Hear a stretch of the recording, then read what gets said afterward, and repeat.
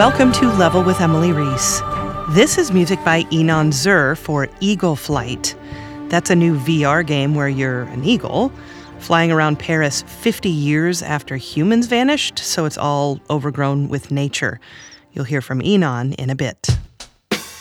Our patron of the week is Carrie Honey. Carrie is a game journalist reviewer extraordinaire over at PS Lifestyle, and she's an avid soundtrack fan and friend. We talk about her favorite tune from Katamari Damacy, and we start off talking about Kingdom Hearts.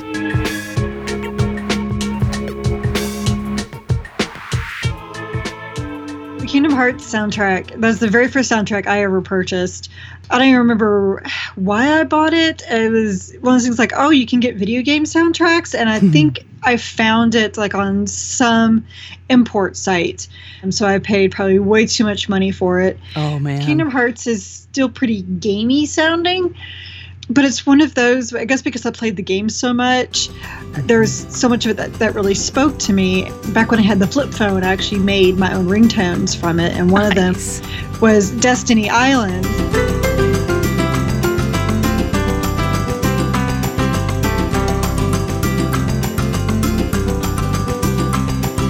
It was my husband's ringtone. The problem with it was when he would call me, I would get so happy hearing it, I would just kind of dance. And then I would miss his call.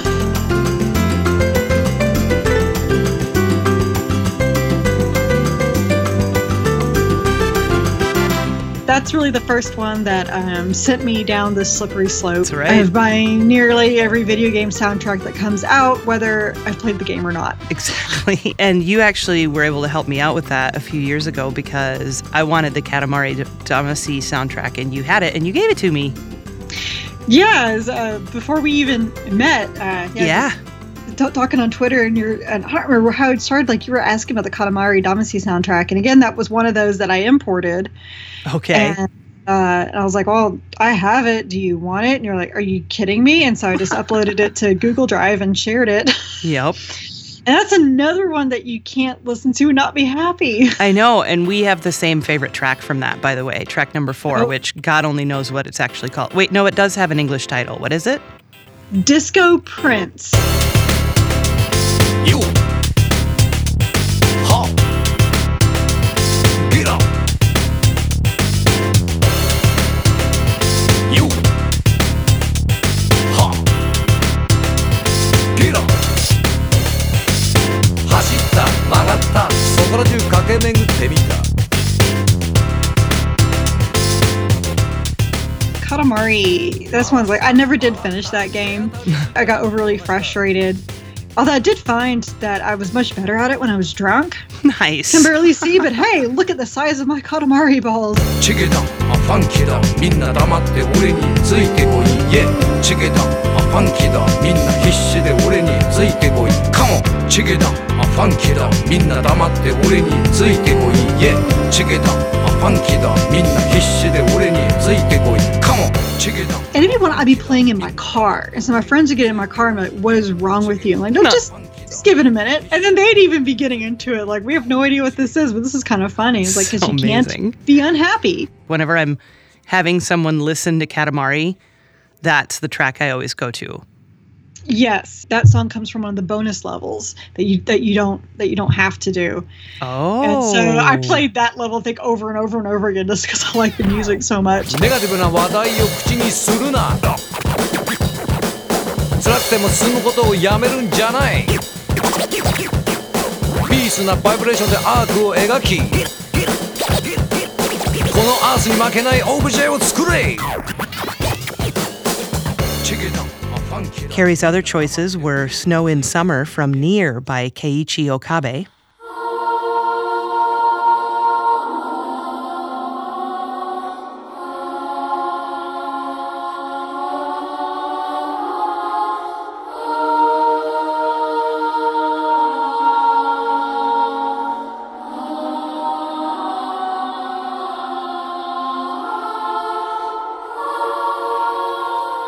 Wandering in the Afternoon Sunlight from Crisis Core Final Fantasy VII by Takeharu Ishimoto.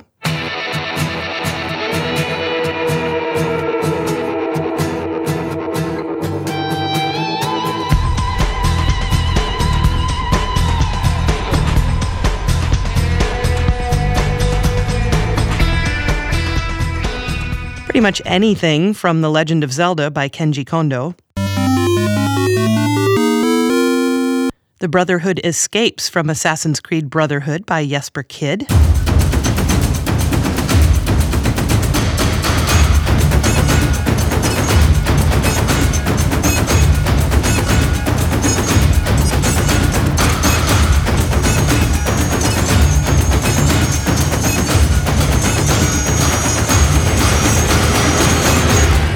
And Installation from Halo Combat Evolved by Martin O'Donnell.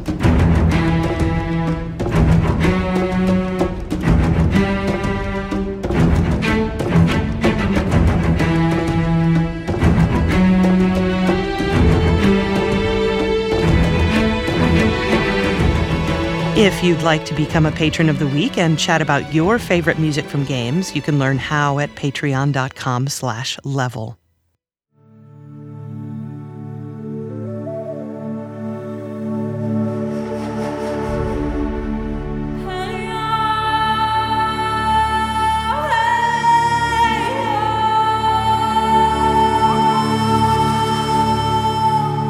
Eagle Flight is a new VR game from Ubisoft, and Inon Zur wrote the score.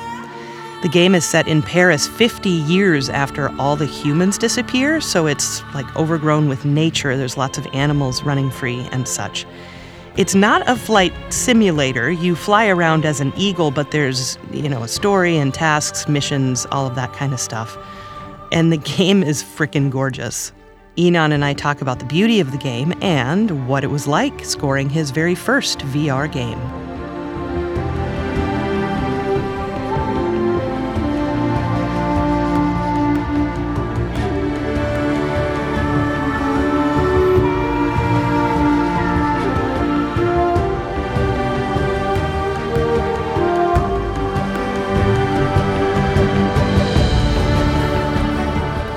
This is my very first VR game, and I remember, it was so funny how it all came together, because about a year ago, I was invited to Montreal by my dear agent, Jeremy Valakut.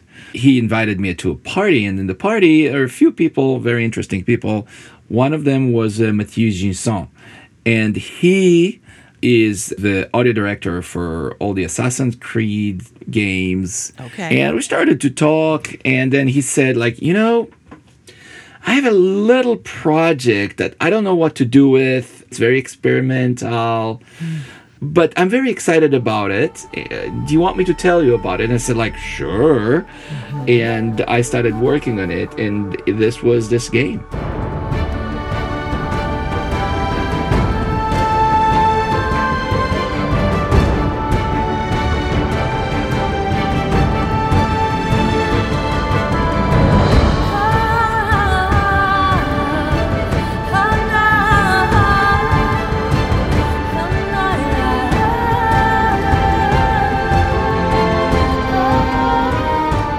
It's a beautiful game, and I would love it if you could just describe a little bit about it, because you got to play it too. I know you did, and I would love to know what the game is like and how you felt playing it. Well, the beauty of the game is first the setting. The setting is in a very weird situated Paris, which has no human beings there for years and years and years, totally deserted, still amazingly beautiful, but all caught up in a jungle, basically. Mm-hmm. And everything there, all the only habitat there are just animals. So it looks like a big Paris safari. Nice. So basically you are an eagle. And there is a side story or a main story about you, and there are a few missions. I don't want to spoil anything for whoever did not play the game yet. Yeah. But there is very strong narrative to the game. The whole beauty of it is that you are actually learning how to fly.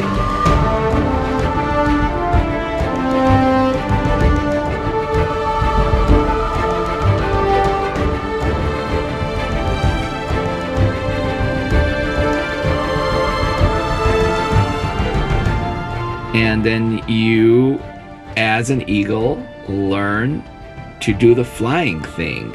And you become really good at it. And when you become really good at it, it becomes more challenging, and the scenery is even more beautiful, and everything is going faster, and it's just a thrill.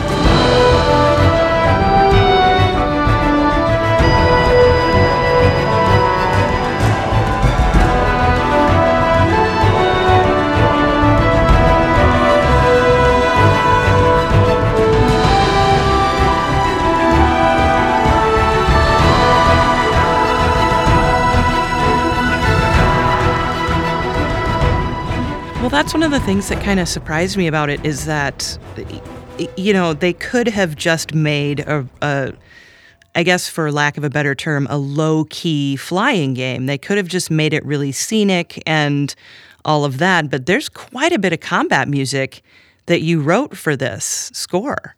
Yeah, it's not just people will think, oh, it's just a simulator. No, it's not. Basically, they were able to put you inside a live creature, and there is a story that you are following or basically unfolding.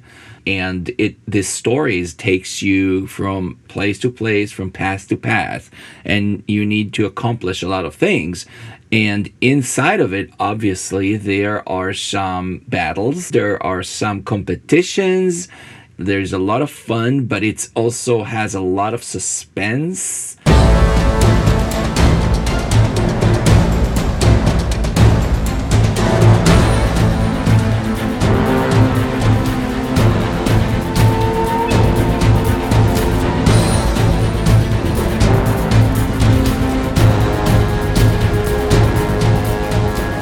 And sort of like a lot of competitive angles to this game. Mm-hmm. So how did it feel to play it when you played it? I remember that I was totally taken, and in fact, I started to get into it. So it's like, and I started to scream and like shout and this and this and this, and the people from other cubicles came just like, hey, we're working here. You keep it down, please.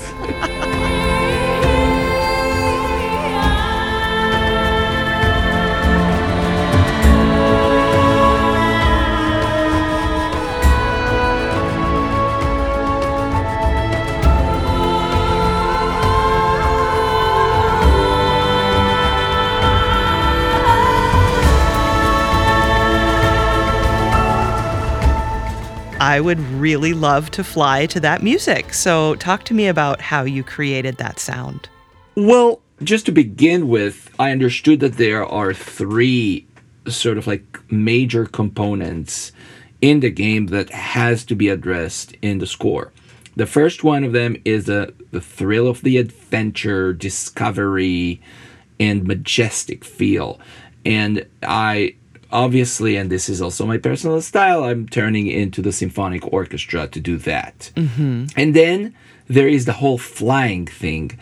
And right away I was thinking about a female vocalist with high voices but not language or anything, mm-hmm. to sort of like mimic the calls, of the birds, and to give us this kind of like a soaring feeling, but also soaring and wild feelings. Mm-hmm, mm-hmm. So I brought on board Mimi Page and Arely Brighton. Both of them are amazing singers, as you know, and I've used them in the past. Yeah. And they were just amazing. Totally got into it. Of course, I showed them videos of it, and they really flew here, both of them.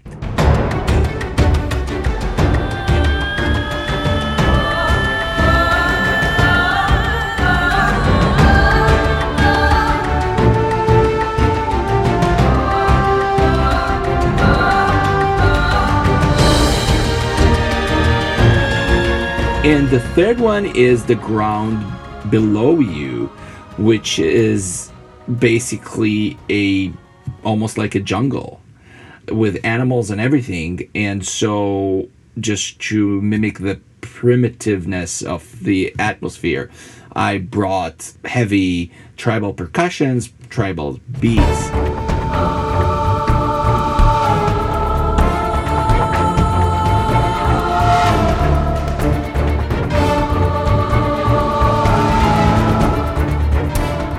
I really liked all the flute too. The flute also became quite a strong signature there as part of the Soaring Wild. Yeah. So the flute and the vocals are sort of like exchanging place or supporting each other for this very same reason. So again, we have like the primitive wild aspect, we have the more storytelling aspect, which is the orchestra, and then we have singers that are giving it like such a strong signature.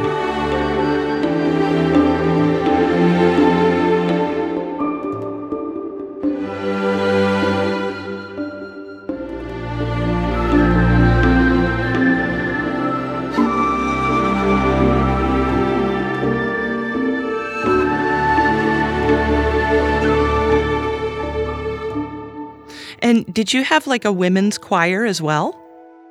Actually, no. What I did is like I recorded Ellie and Mimi like a few times, and Sure. they created my own little choir. Nice. And doubled them with some samples, and that basically was it. Wow. Did you have them sing specific lines, or did you literally sample them? And No, actually, we planned together here what lines they're going to sing. I came Okay. up with some lines, and they embellished it. This is always the way, I'm Sure. writing some ideas, and then they take it and sort of like make it their own. And this is what we did. We listened to it. There was like an idea what to do, and with both of them, I usually, after they sing the lines that I want them to sing, I just let improvise. nice. And then I'm taking a few of their phrases from the improvisations and using them there. So it's sort of like a really creative building blocks kind of.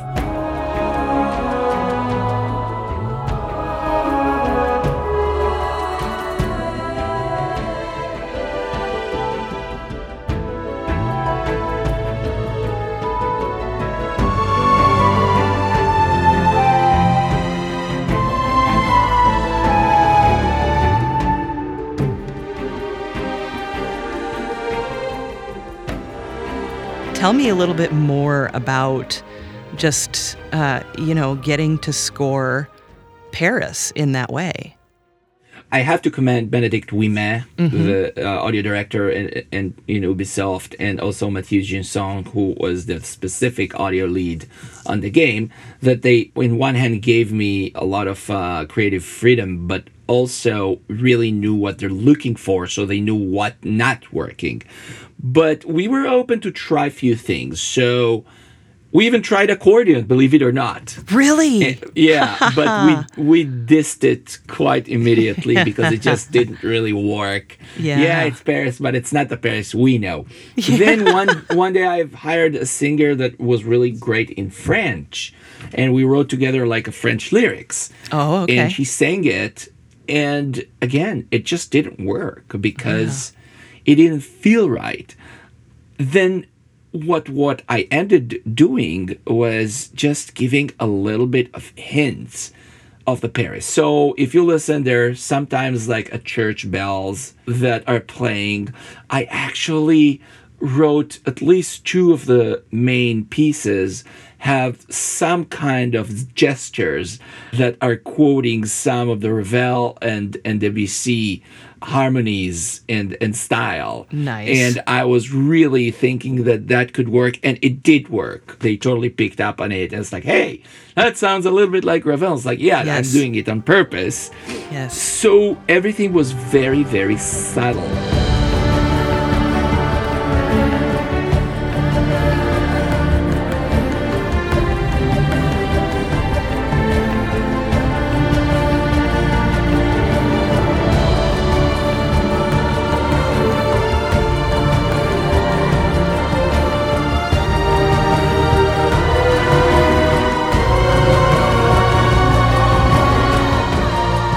Talk to me a little bit more about the particular challenges that you may or may not have faced since this is VR.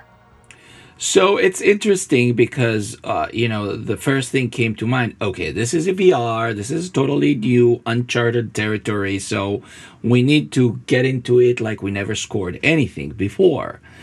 And I started to look at the components and I'm like, okay, I'm lost here. I never scored anything for VR. I don't really know all the technicalities that has to do with this, and I don't know exactly how music plays in VR. Is the music sound effect? Is the music Foley or dialogue? Is it really part of the reality? No. Music has its own emotional aspects and its own layer. And it's not part of the reality. It's part of the narrative. It's part of the story. It is in your brain. Yeah. It's not outside. It's inside. And since this is the case, then music needs to be always between your two ears. No matter where you look, no matter where you go, if you fly fast or high or low or slow, if you're jumping, the music always will stay in your head. And as long as you have your head on your shoulders, then the music should be there. So guess what? I composed the music like always. And I mixed the music like always in stereo. And then the magic happened in stereo. Of course. And then the magic happened because when the music is playing in stereo, but all the rest of the components are in total surround, it makes actually the music being solidified and stand even better than a regular mix. It just has its own place.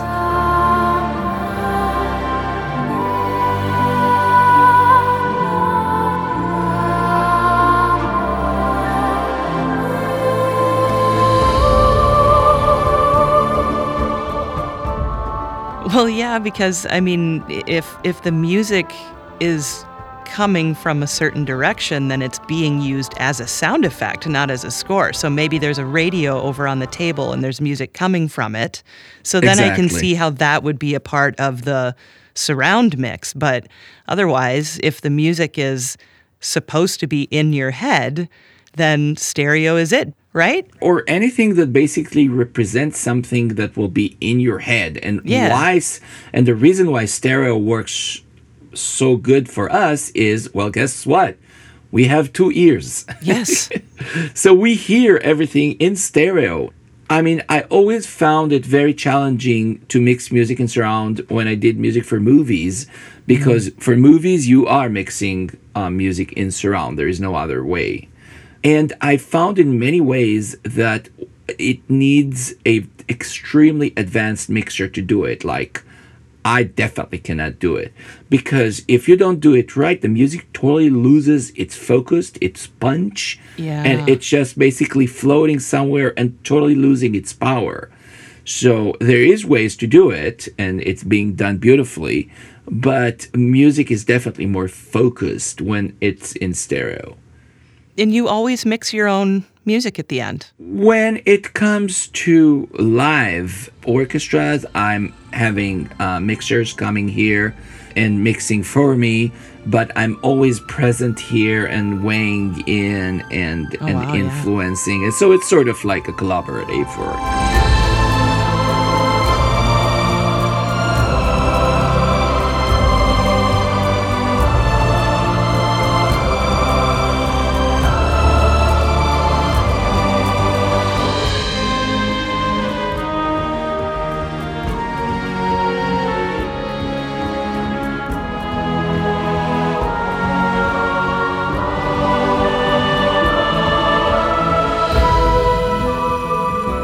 Can you tell me anything you're working on right now? Probably not, huh?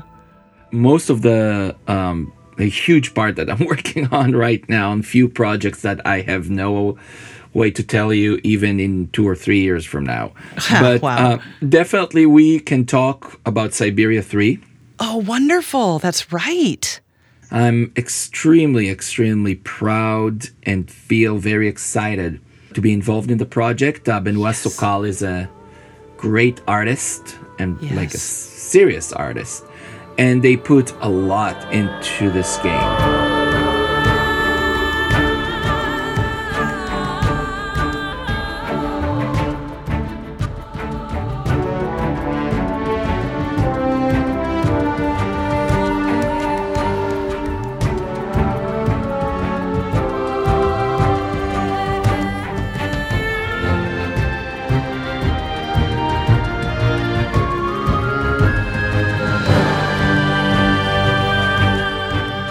I just wanted to thank again Ubisoft and specifically Benedict Ouimet and Mathieu Ginson that were so instrumental in helping me and supportive in the process, and just make sure that they will know it.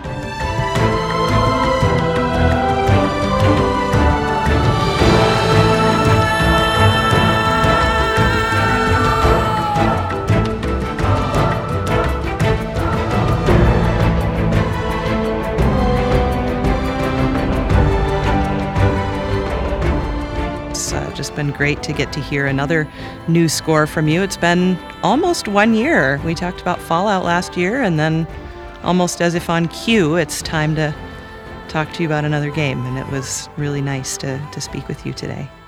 And same here, Emily. Thank you so much again for your support always.